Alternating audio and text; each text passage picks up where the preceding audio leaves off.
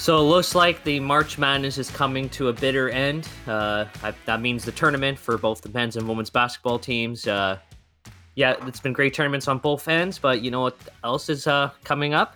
The NHL and NBA playoffs. That's right. So why don't we just get started on that conversation right away? This is the Yeah. Behind the Net podcast, and in case you forgot or were wondering what the title of the podcast is, but if you don't know the title of the podcast by now, I don't know what to say.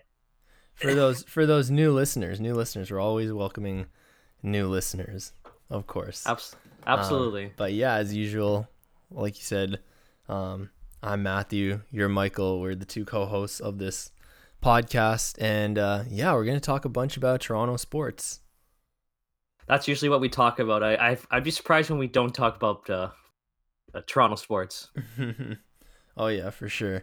Before we get into that, I always ask you, how's your week been, man? Just the same old? Same old, same old. But I will say this: what's great about the lockdown is that it gives you a chance to either play video games you've never played before, or revisit old ones you hadn't otherwise played in a while. And that's actually kind of a good segment into the video game of the week talk. You guys probably know Overwatch by now. That game's been out for, 5 years? Maybe even 6? I can't even remember. But I recently got back into it the other day.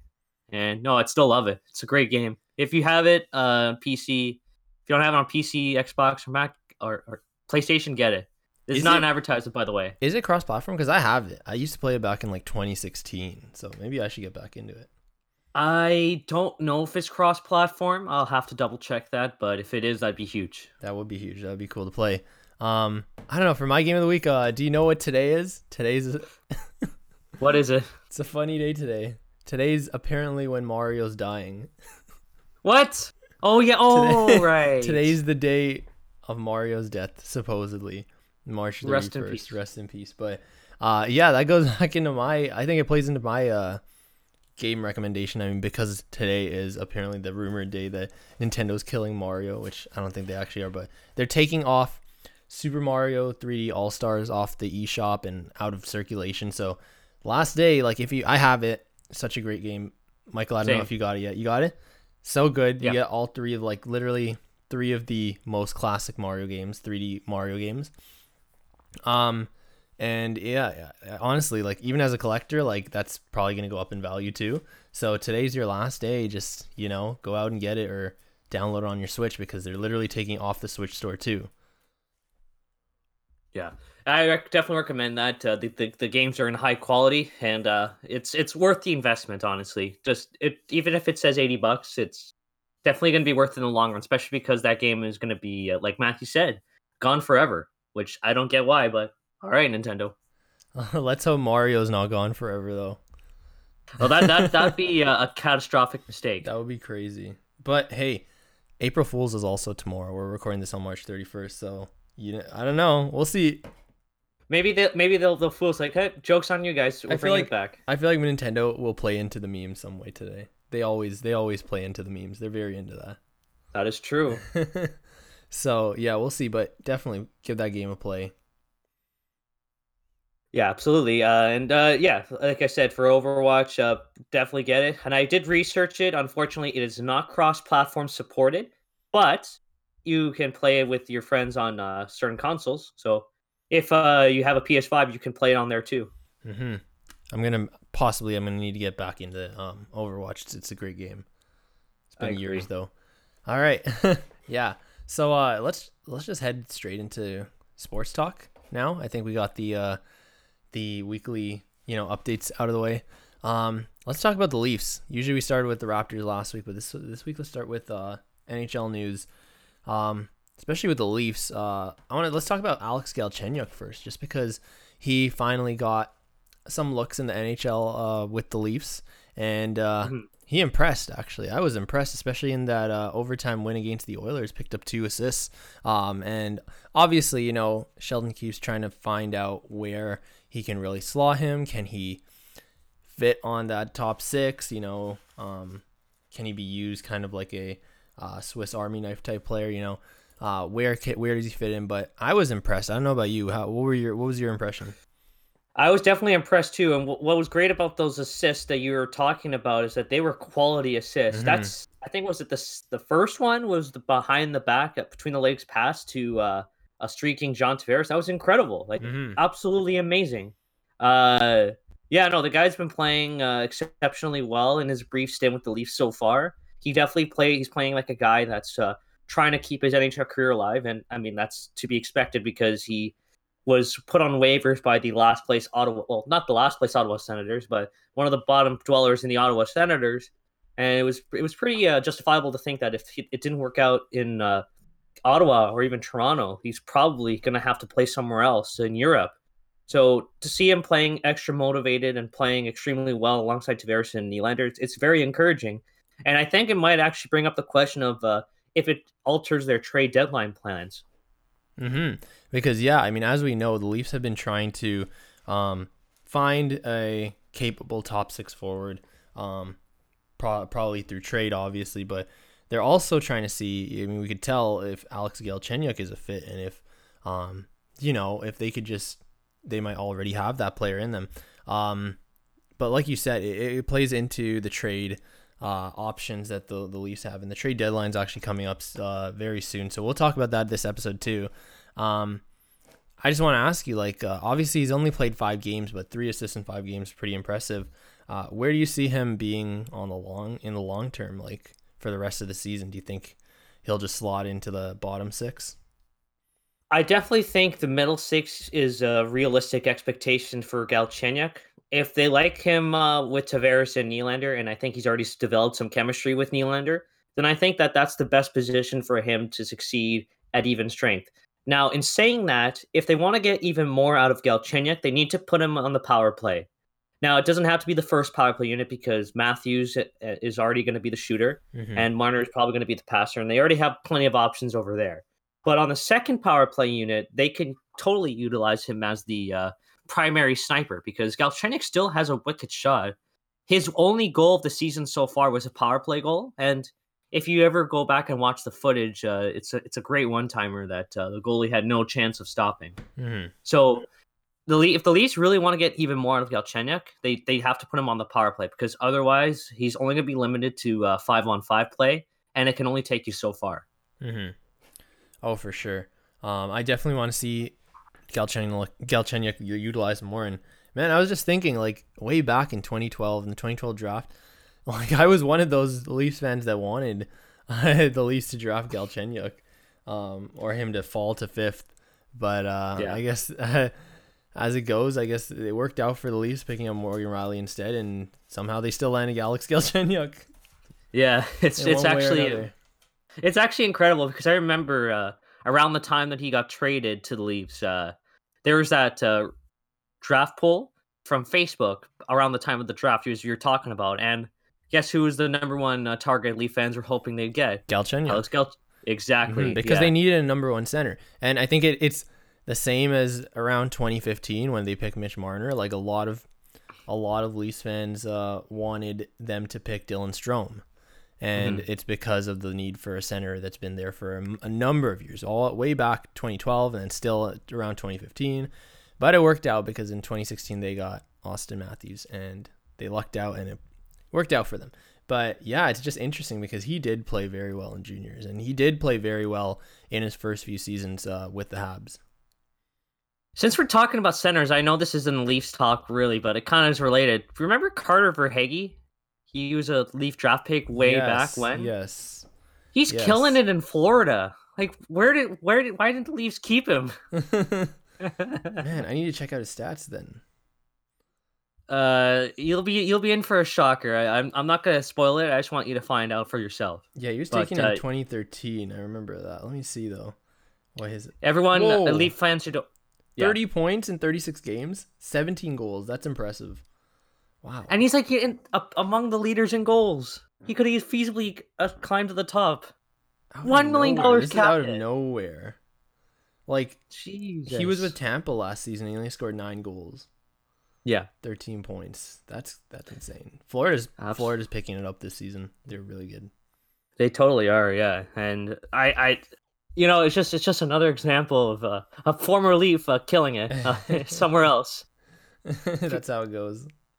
For people who don't remember, or maybe you do, Verhage was one of the 5 prospects Leafs just gave away to the Islanders way back in 2015 to get Michael Grabner.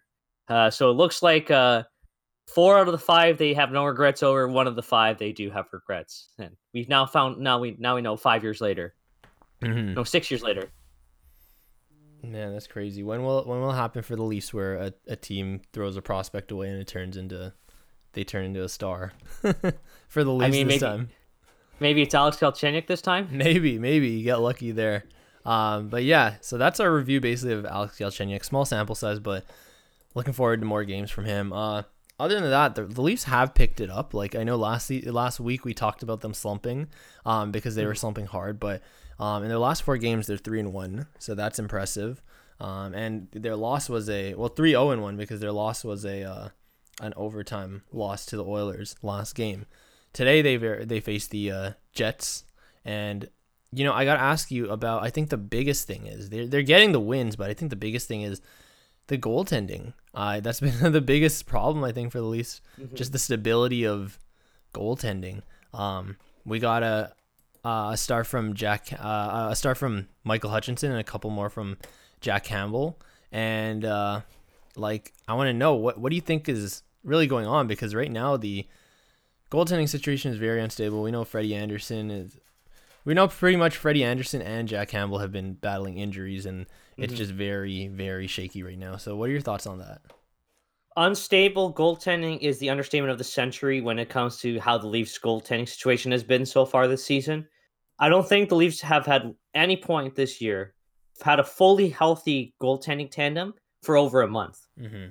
And that's just the reality of playing in the NHL. What's good about that is they have addressed their need for more goaltending depth when they made that move with Columbus for the guy whose name I can't remember pronouncing off the top of my head. But I know back in the offseason they made the move to acquire Aaron Dell with the anticipation that he could help give them some goalie depth. But almost like right away they lost him to waivers, and this is the carousel that they've been in ever since. There's even been a point where Joseph Woll got to get called up to the team and spend some time with the team as the backup goalie. So what's great about this recent stretch is that there's been some form of stability, and now how long that's going to last, I don't know. But it's definitely a huge boost to have that stability in the net, because the Leafs need quality goaltending if they want any shot of doing the thing that people keep asking them to do and they haven't done for a while. So I think if it really comes down to it, it's no wonder they're taking Jack Campbell's health very seriously. He missed Monday's game because he wasn't fully 100%. And the last thing they need is 2 of their best goalies to not be available for the playoffs. And that's why Freddie Anderson is on the sidelines at the moment, because they know that they can only go so far as how well he can play. But again, if these injury problems continue to persist and the third and the fourth goalies on the pecking order don't deliver, we might see the Leafs make a trade for a goalie. Yeah, no, I really agree, because right now the Leafs are walking on a very thin line in terms of the healthiness of their goalies. Like, they have 2 goalies, their 2 main goalies are not 100%, but yet they have to ride out, either or at, less than 100% capacity, which is just risking them that much more, like you said, for the playoffs even. And like Jack Campbell right now, like he was playing, I don't know, like obviously less than 100% capacity, just so Freddie Anderson can heal up and be ready to come back.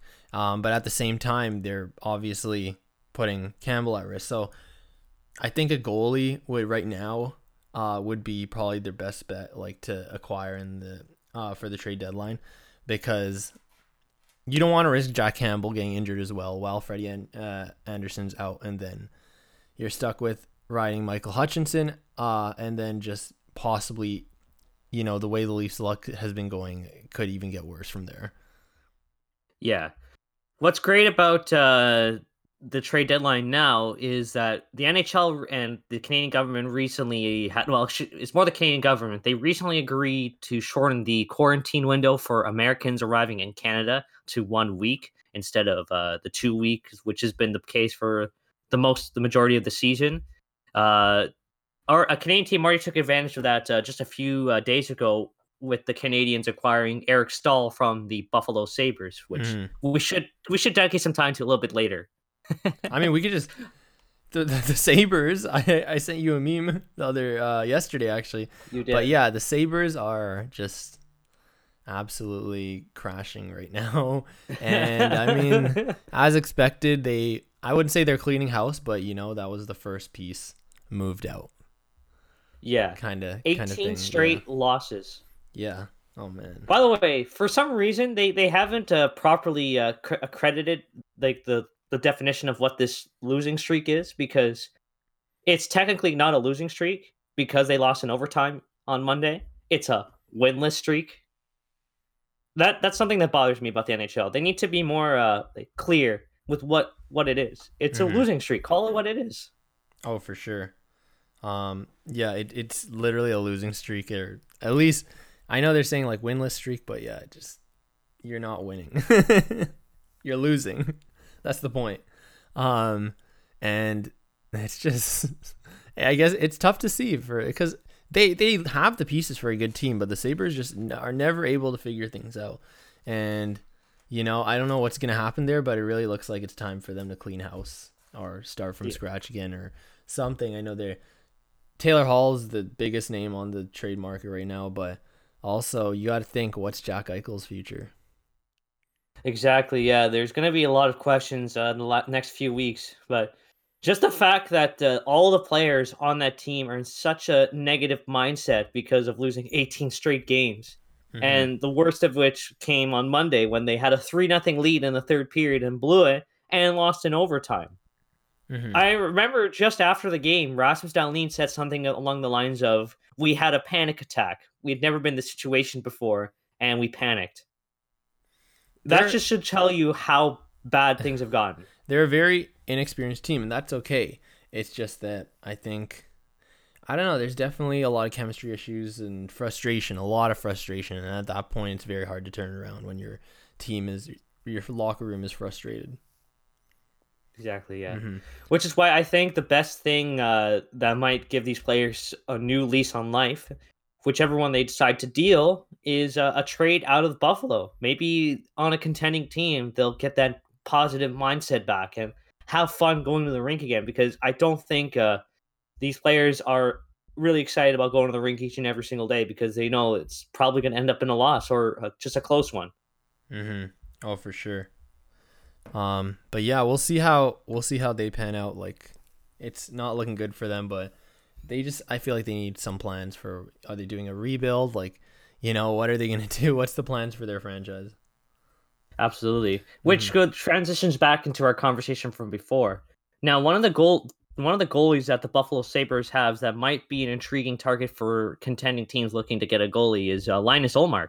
Hmm. He's actually been one of the few bright spots in the net who's actually had decent results stopping the puck, with the exception of everyone else in the organization. So the fact that he's a UFA as well at season's end makes him a player that a lot of teams will be looking at and maybe want to snag up for some prospects and give Buffalo something so that they don't lose him for nothing. Because I don't Hmm. know if Linus Hallmark is going to stay in Buffalo beyond this season. So Yep. that's one option. Another one is David Riddick on the faltering Calgary Flames. And actually, the Carolina Hurricanes would be an intriguing team to look after because they have three quality goldies, and they can only keep two. And I'd imagine that the oldest one is the odd man out. And guess who's the oldest goalie of the bunch in Carolina? Who? James James Reimer. Reimer. Hmm. So Yeah. there you go. Yeah. Honestly, like these are all great goal contenders, and the Leafs don't even need like a starter, per se. They just need like a very capable backup who can battle it out a lot more than Michael Hutchinson. Um, and that's literally what they need. And Linus Allmark would be great because I think his scenario brings his value down. Like the value's already been brought down because they're playing so terribly as a team. So they're gonna probably start selling. And he's a free agent at the end of the season, so that brings down his value. And I don't know, if I was the Leafs, I would make an offer on him. Yeah, exactly. Yeah, I think the last thing the Leafs can do is just sit idle at the trade deadline, because I think that they still could make another move. I don't know if they need a top six forward like Taylor Hall. I know that's something people would love for them to do, but if Galchenyuk keeps playing the way that he does, it takes them out of that conversation of wanting to get a top six forward, because why would they need it when they already have it? So at this point, all the Leafs really need to do is just figure out if they need an extra defenseman, or if their prospects are good enough to jump up right away to the NHL. And then they have to decide if they're confident with their goaltending situation going into the playoffs. And if you ask me, I think what the Leafs should do is make a big move at the trade deadline, akin to what the Tampa Bay Lightning did last year, because those moves ultimately paid off in the end, because the acquisitions of Goodrow and my boy Blake Coleman made a big difference in their playoff run. I gotta ask you then, like, we'll just wrap up this Leafs talk with the trade deadline talk, but who are some targets that you would like the Leafs to go after? Well, obviously Blake Coleman would be the always Blake Coleman, even if he's always not on the Blake market. Coleman. Exactly, yes. Always got to get Blake Coleman, no matter what. But Taylor Hall is probably the biggest target of all the players that are available, and probably someone that even if Alex Galchenyuk does continue to impress, maybe there's someone he looks at. I know I'm contradicting myself from a few moments ago, but the fact of the matter remains, you're not gonna find many players like Taylor Hall, and he's not gonna be in a situation like the one the Leafs are in right now, where they're in the playoff race, looking to do something special, and he doesn't have to be the top guy. So there's something there. Now, the Leafs, if they did want Taylor Hall, though, they'd have to move some money, because he is earning $8 million this year. Just a 1-year contract, though, so he's a free agent at the end of the season. It would be a rental, but $8 million. I believe they have less than $1 million in cap space right now. They would definitely have to move out a big contract or a couple mid-sized contracts. What do you think? What kind of deal could go down for that one? I'd imagine if that's the case, you'd have to definitely move Alex Kerfoot, because he has the most salary that you're the most comfortable moving out the door. Maybe a second or a third, and a prospect. Now, Alex Kerfoot makes $3.5 million, so I think they might have to move out someone else. I don't know. I would love Taylor Hall. I think that's going to be the hardest part, is making the cap work, you know? Yeah, exactly. But if you could make it work, that'd be awesome. But if you don't, then hey, hopefully Alex Galchenyuk continues to impress, because that's in itself a big trade deadline move. And all it took for them to get Alex Galchenyuk was give up a fledgling prospect in Igor Korshkov and a minor league defenseman in David Warsofsky. So I think that's pretty good work by Kyle Dubas, if you ask me. Oh, for sure. And then I guess another name that the Leafs have been linked to is Mikael Granlund. Yep. And do you think the Leafs should make a deal for him? Do you think he fits the bill? I think they'd absolutely should, if he's available, because Nashville is all of a sudden in the playoff race. The narrative has completely switched. Exactly, yeah.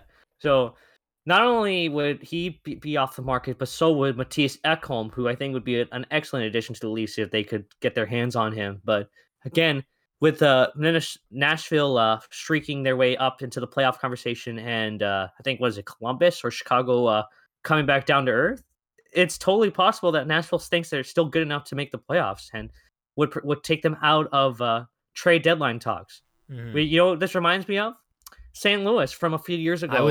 Dude, you read my mind. I was literally thinking that I was gonna bring it up about how a couple years ago the Blues were literally stinking up right near the trade deadline, and the buzz was, can the Leafs pick up Alex Pietrangelo? Can they pick up Colton Parayko?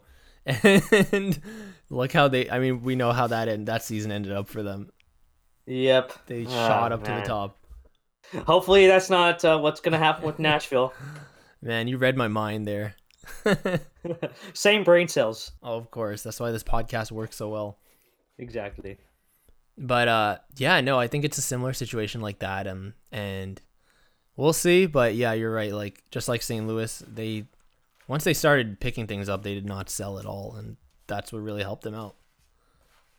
If they Yeah. had So sold a single hopefully, piece, it would have been possibly could have been a completely different story. absolutely, maybe Boston wins the cup that year, Mm-hmm. and that's instead of St. Louis. Mm-hmm. Yeah. So I think we'll wrap the trade deadline talk with that. There Hmm. are some targets for the Leafs. I think we've shown that our priority is in some goalie depth. I think that's what the Leafs need to look to do. And then, a top six forward would be nice, but it's more of a luxury at this point. Yeah. Mm-hmm. So with that, let's head into basketball, and let's jump into that trade deadline that actually just passed. And we talked all about it last episode, but literally the next day was the trade deadline, and it was crazy. I just remember updating you like all day. Yep. It was Kyle Lowry watch all day. That he was the biggest news, and he didn't get traded. So first, I'll ask you, what was your reaction to, I guess, the day? There were a lot of rumors about him going to either the Sixers, the Lakers, or the Heat, and even possibly the Clippers at one point they were rumoring. And in the end, I guess Masai didn't, or he said he didn't find a deal that made him feel like he needed to trade Kyle Lowry. So I gotta ask you, do you think that was the right call, or what do you think? I definitely think, just from an emotional standpoint, that was the right call to make to keep Kyle Lowry in Toronto, because the emotional boost that he provides to the team, and just how much he's the heart and soul of their operation, is not lost on the upper management. If they take him out of the picture, you suddenly lose a lot of the team's identity, and Mm-hmm. I think that really goes a long way to what makes a team great.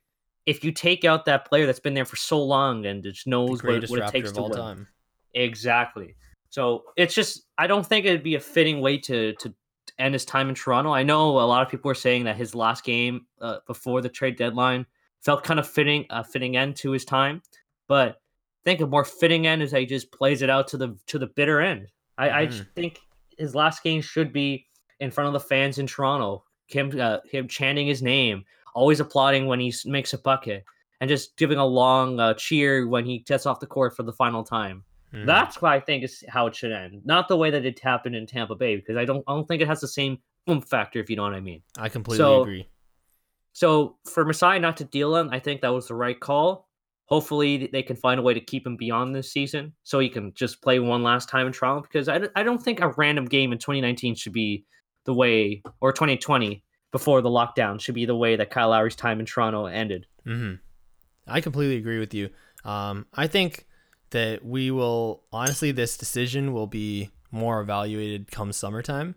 I'll get into that shortly, but from an emotional standpoint, for sure, I think keeping him, I think everyone wanted to keep him. And I think it's when you have the greatest player in your franchise history, he shouldn't be a deadline move. He just shouldn't be a deadline move. But at the same time, we don't know what's up with him and the Raptors, like what they're planning. Maybe Masai feels like he can sign him, and maybe that's the plan is to re-sign him, and I hope so. But Mhm. all I'm saying is, it's gonna be one of those moves where like it's I feel like it in part, like from a management position, wasn't the right call, only because look at the Raptors now. They are still slumping. Like they're not looking like a playoff team. They're Mhm. struggling, losing like to the Pistons just the other night. They've been losing games left and right. They're on a 3-game losing streak right now, and they're really finding it hard to get it going again. Kyle Lowry, keeping him adds a lot to the team, but like again, if this is a wasted season and the Raptors don't end up making the playoffs, and then let's say he leaves, then you're gonna look back at this move as like you got nothing for Kyle Lowry, right? Mhm. Was it really worth it to keep him for the rest of the season where it wasn't even a season where you made the playoffs? So I think in that sense, it's a move we're gonna have to reevaluate in a bit. And I'm Mhm. saying possibly they could still make the playoffs, but as of what I'm seeing right now, because they've been losing the last few games, even with Kyle Lowry playing, it has not looked good, you know? And that's fine. So sometimes it's just not your year. Yeah. A lot of teams like the Golden State Warriors from the season prior, just nothing worked. They had a bunch of injuries that ultimately sunk their season. For sure. They did not steer the course. They kept at it, and they were able to also add a top pick for their troubles. And they're now in the playoff conversation a year later. Now, are they going to win a championship this year? Absolutely not. The West is super stacked, and I think it's still the Lakers' trophy to lose. But the fact of the matter is that the Golden State Warriors were still good enough to compete for the playoffs right now without Klay Thompson. So if this is if that's the playbook for how to handle a tough season, then that's what I think the Raptors should be looking at. They can't just fire sale every single player on the roster, except the ones that make sense that you can feasibly get something back. Oh, and like I said, I still think that they can get some value out of Kyle Lowry for at least the next couple of years. But for the fact they're able to get so many quality assets out of Norman Powell, which we'll get into in a little bit, should speak to how much they think that this team can still compete down the road. But yes, a chopped draft pick wouldn't be the worst thing for this Raptors team to get after a season like this one. Oh, for sure. And as I was saying, yeah, nothing bad on the decision with Lowry. I'm just saying, yeah, I think it's one of those things. We'll see if he does leave, then we're gonna look at things a little differently, right? The decision. Absolutely. But yeah, let's get into the real trade that did go down. Norman Powell to the Trailblazers for Gary Trent Jr. and Rodney Hood, and I like that trade. Gary Trent Jr. is good. I know he hasn't done much since he came yet, but he's 22 years old. Like, he's super young. He's got a lot of potential, and that's what a rebuilding or even a retooling team is looking for. Yeah, I definitely agree. And the two plate pieces they got back, as you mentioned, I think excellent additions, not just for this season, but I think down the line. Trent Jr. I think was a player that a lot of people got excited about when they announced that he was going to be part of the package coming to Toronto. And Rodney Hood is a name I kept hearing for years and years. Wasn't he on Cleveland a couple of years back? Yeah, I believe so. Recent, yeah, he's got experience. He's got experience. Of course, he was kind of just the throw-in piece to make the money work, but he can ball. Exactly, yeah. Like as a option coming off the bench, I think that's good work by the Raptors. And yeah, obviously it sucks to lose Norman Powell. The difference here is that I think he's still young enough. He hasn't been in Toronto as long as Kyle Lowry, and yeah, it hurts just the same to see him go. But I think Raptors fans will be pleasantly happy with the decision to trade Norman Powell, because Trent Jr. is going to make it worth it in the long run. I mean, I think we should just give a huge shout out to Norman Powell right now, for being such a great Toronto Raptor during his time here. Honestly, like, the Raptors picked him up from the Bucks for like close to nothing. Well, like a second round pick, I think they traded. Let me see, what did they trade? It was that crazy trade. For Grievous Vasquez. That's the one. They the Milwaukee Bucks totally fumbled that trade. And he became one of the best Raptors, part of their core for, their whole kind of really good contention period, and obviously the championship. And he really put his all into it, and he was improving each time in this season into a full-on starter. And, it's unfortunate because if the Raptors were still a shell of what they were last season, and he was a starter this season, like, no doubt they'd keep him. He would be... he'd literally become a part of the core alongside Fred VanVleet and Pascal Siakam. But, it's just unfortunate because the direction the Raptors are having to go now is more into retooling, and you sell high on that type of player. But other than that, he's such a great player, and I watched his debut with the Trailblazers, and he played great. Obviously, the Raptors played the Trailblazers the other night, and he lined up on the Raptors side of the tip-off. So that was funny to see, but yeah. I think he'll always be like a fan favorite here in Toronto. Absolutely, and I hope his Osmos commercial. I had to get that in. There it is. I was wondering when you were going to bring that up. Yeah, Norman Powell is a player that I hope he comes back to Toronto someday. I think He'd be a type of player that would totally be welcome to the idea of a return if the opportunity presented itself. He was a great player and a great person off the court too. What's great about Norman Powell is like every time I think about him, there's two plays in particular that come to mind. Mm-hmm. There was that dunk in his first playoff run with the team back in 2016. I'm trying to remember if it was Miami or against Indiana. Indianapolis. No, I can't remember the name of the team for some reason. It was Indiana, the Indiana Pacers. Yeah, yeah, that's it. Right. Thanks. Yeah. So that dunk was pretty wild, and people were thinking, "Oh, is this the new Vince Carter? Is this the new Kobe?" But yeah, he didn't turn into exactly to Kobe, but I think it's still a pretty good player nonetheless. And then there's another dunk in the 2019 playoff run. That might have been against Golden State. But yeah, great play nonetheless. Like every time the Raptors needed a big play, he'd always come through with at least one dunk or one big three. So we're definitely gonna miss that.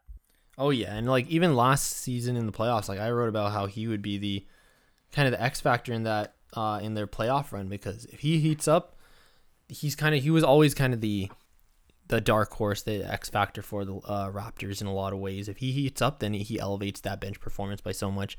And this season, like I'm so excited to see Portland because I think they got a great piece in him. He's been one of the most efficient shooters all season in the entire NBA. So they picked up a legitimate starter and someone with one of the highest 3-point percentages in the league. So that's really good.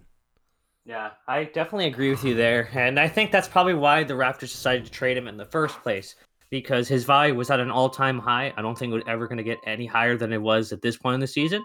So that's why they're able to get some quality pieces for him. And that's why Trent was the police coming the other way. Mm-hmm. Oh, for sure. Also, sorry about my printer. No. It's just decided to have an attitude. No worries, man. But yeah, so we got those two out of the way. And other than that, like, there were a lot of big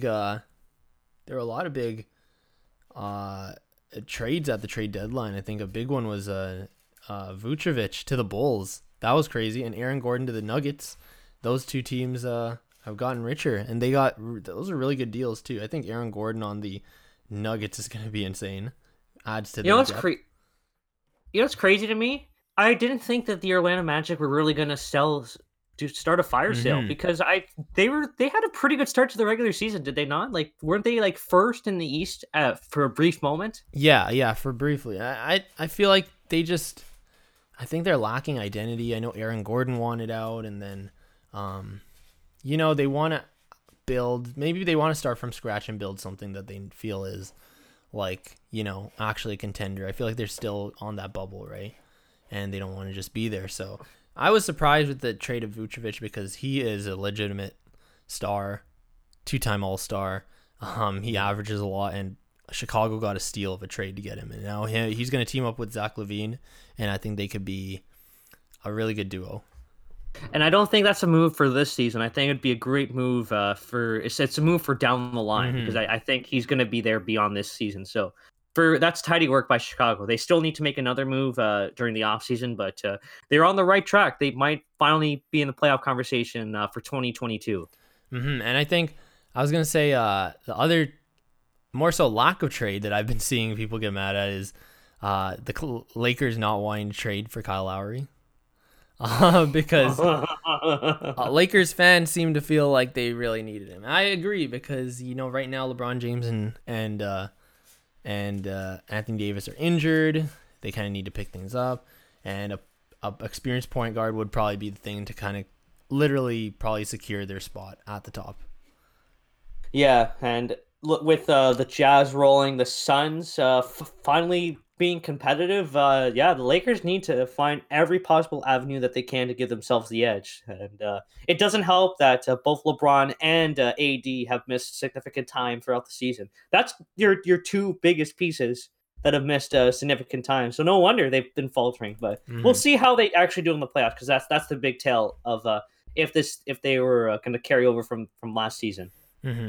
Other than that, there were some trades. I think the biggest fumble trade was not exactly like basically the the Rockets fumbled it, but the Heat acquired Victor Oladipo from the Rockets for a Kelly Olynyk, Avery Bradley, and a pick swap, I believe. And honestly, I think they fumbled it because they basically turned James Harden into Victor Oladipo, and they also lost Chris LeVert to the Pacers in that three-way trade. And then they basically turned James Harden into Kelly Olynyk and Avery Bradley in a way. Yeah. And picks. The picks are the big part. I know that, but like, yeah, like you kind of lost your prospects doing that. You know what else is pretty crazy just about the trade deadline? It's the moves that are made after the deadline, which is the waiver pick, not the waiver pickups, the buyout 1 year signing contracts. Was it the Nets picked up a few pieces at the around after the deadline? Yeah, what the hell, man, and even the Lakers too. Lakers got Andre Drummond, and it literally seems like the Nets are piling the 2015 All-Star team together. You're not wrong. But I think it's just a battle between those two teams right now, the Nets and the Lakers, and we better be destined to see them in the finals because that's gonna be crazy. But and that's how it seems like it's going. But honestly, it's just seeing who can get which star, and LaMarcus Aldridge, of course, went to the Nets too. And of course, yeah, we're just trying to see who can pick up those spare pieces, I guess. Real talk, when was the last time the Nets were this good? 2003? Yeah. I mean, obviously they're good because of Kevin Durant and Kyrie Irving and James Harden, but they're picking up, I don't know. Obviously everyone's getting hyped over these pickups. There's a reason these players were bought out. LaMarcus Aldridge is still good. I think more so Blake Griffin has the hype that obviously he was bought out by the Pistons for a reason.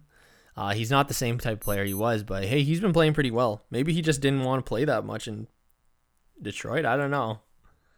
I just can't believe that after all the rumors surrounding Andre Drummond and how the Raptors had some interest, they didn't trade for him. He got bought out, and someone picked him up for free. The Raptors didn't even try to sign him, I don't think.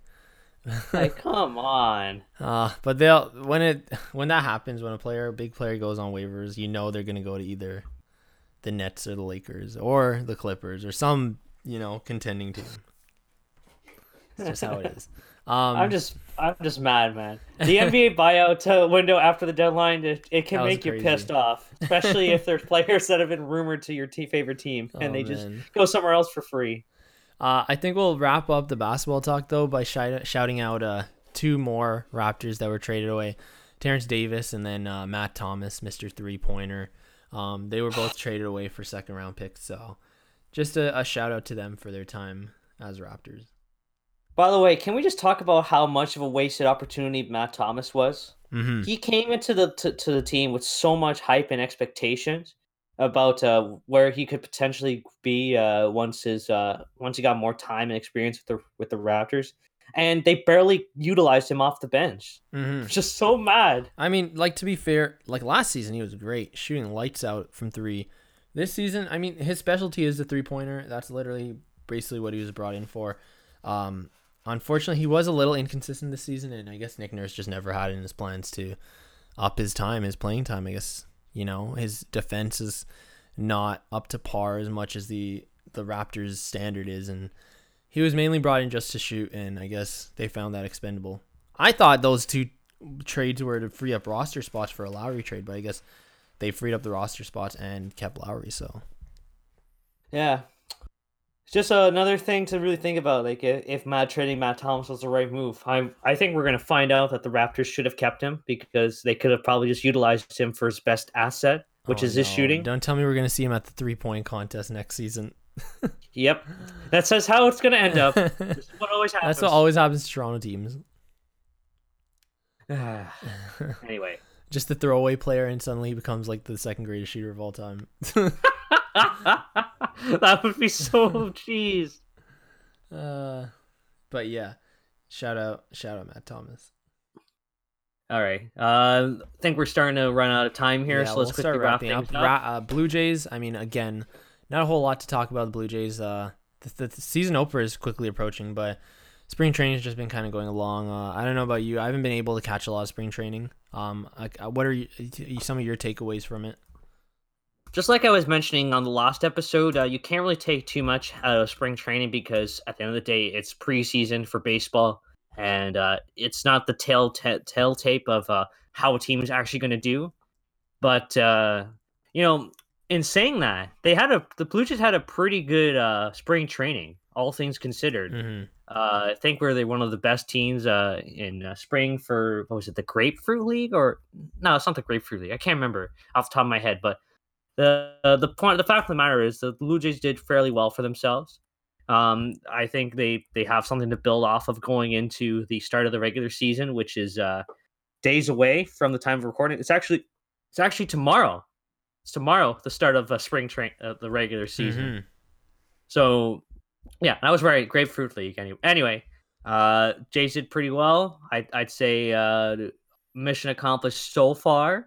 But the real tail tape is how things are going to translate into the regular season, Mm-hmm. because they could have this good spring training all they want. It doesn't really mean that it's going to translate into regular season success, because guess who finished first in the Grapefruit League?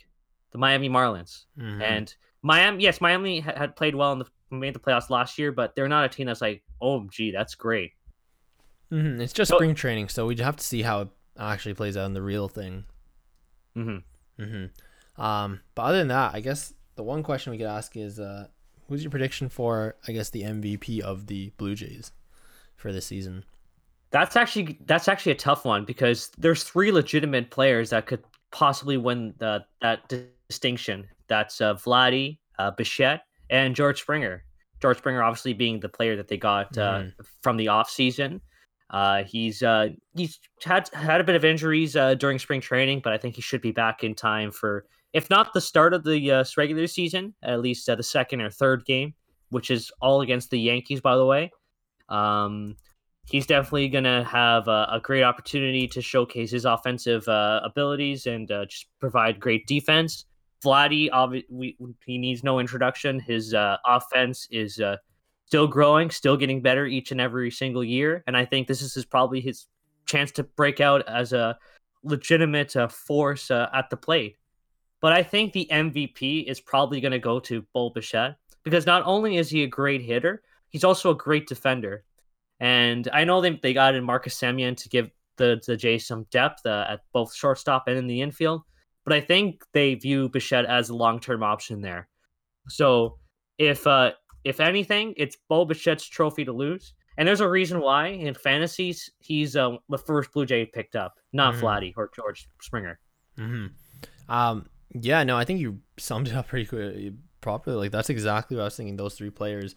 And I completely get what you're saying about Bo, all around player, probably, the MVP in those terms. I was gonna say, I think this year we'll see a lot from Vladdy too. He had a huge off season. What did he lose, like 40 pounds? Like, you could tell he's been like really pushing himself this off season. He really wants to have a great season. I think we're in for a great season from him. And also want to throw in, I think Hyun-Jin Ryu will have a great season as well. Another That would one. be great. So yeah, I mean, those are our picks. We'll just see how it kind of pans out. And yeah, I think we should wrap up here. Absolutely. I think we wanted to do questions this week. There is one question that I think we can kind of add into it. It's from one of our favorite listeners, PM Toronto. Shout out to him. He asked, with the Jays opening day coming up, what kind of season do you think they'll have? Are they a contender or a pretender? We kind of already answered that question, but we'll give it a more clear answer. I think they definitely are contenders. We've been saying this from back in 2019. 2021 should be the year that they begin their contending window. And I think they followed that track, that trajectory very well. So obviously, they're still in a tough fight with the Tampa Bay Rays and the New York Yankees being legit favorites to win the World Series. And Tampa Bay obviously was in the World Series last year. I think they made it to as far as Game 6 or 7. But this is a very great opportunity for the Blue Jays to, at the very least, compete for a wild card spot. So I think they're a contender. I completely agree. Like we said, like they've almost accelerated their rebuild, so that's good. Obviously, they made the playoffs last season when they weren't supposed to. That was just a huge step forward in their rebuild, their plans, right? Their development plans, and that helped a lot. And I think they're playoff contenders, maybe not like World Series contenders, but this is if you told me like 3 years ago that they'd even be in the playoffs in 2020, 2021, I would have said that was too soon. So right now, I think it's still a big thing that if they're on that bubble of wild card playoff spot, and then give it a few years, give it a couple more years, and they could keep developing and become World Series contenders. But yeah, right now is just they're contenders. They're on that bubble of like, they might make the playoffs, they might not, but more so they look like a team that'll make the playoffs, probably wild card spot. Yeah, and I think as much as it sucked to see how the Blue Jays season ended last season, which was 2 quick losses to the Tampa Bay Rays, those are learning experiences. I think it's something to build off of. They're gonna be back this season. They want to prove that the last season wasn't a fluke, and that they're capable of winning a playoff game and scoring more than 5 runs. I think it was like they barely got any offense at that time. Yeah, oh for sure. So we'll wrap it up there. We'll shout out our Twitters as usual. You can follow me, send me feedback, tweet me, whatever, on Twitter at Matt_Rodrigo_. You can follow me on Twitter at TheLeafsIMO. And of course, you can follow our podcast on Twitter at Behind the Net Pod. We'll be doing more of these fan Q&As for future episodes. Obviously, this one was a little bit different because it was early in the morning, but at the time of recording this, of course. But yeah, for future episodes, we'll definitely be doing fan Q&A because we'd like to hear from you guys. For sure. And with that, we'll close things out. So thanks for listening. We'll catch everyone next week. Adios. And Rip Mario. Rip Mario.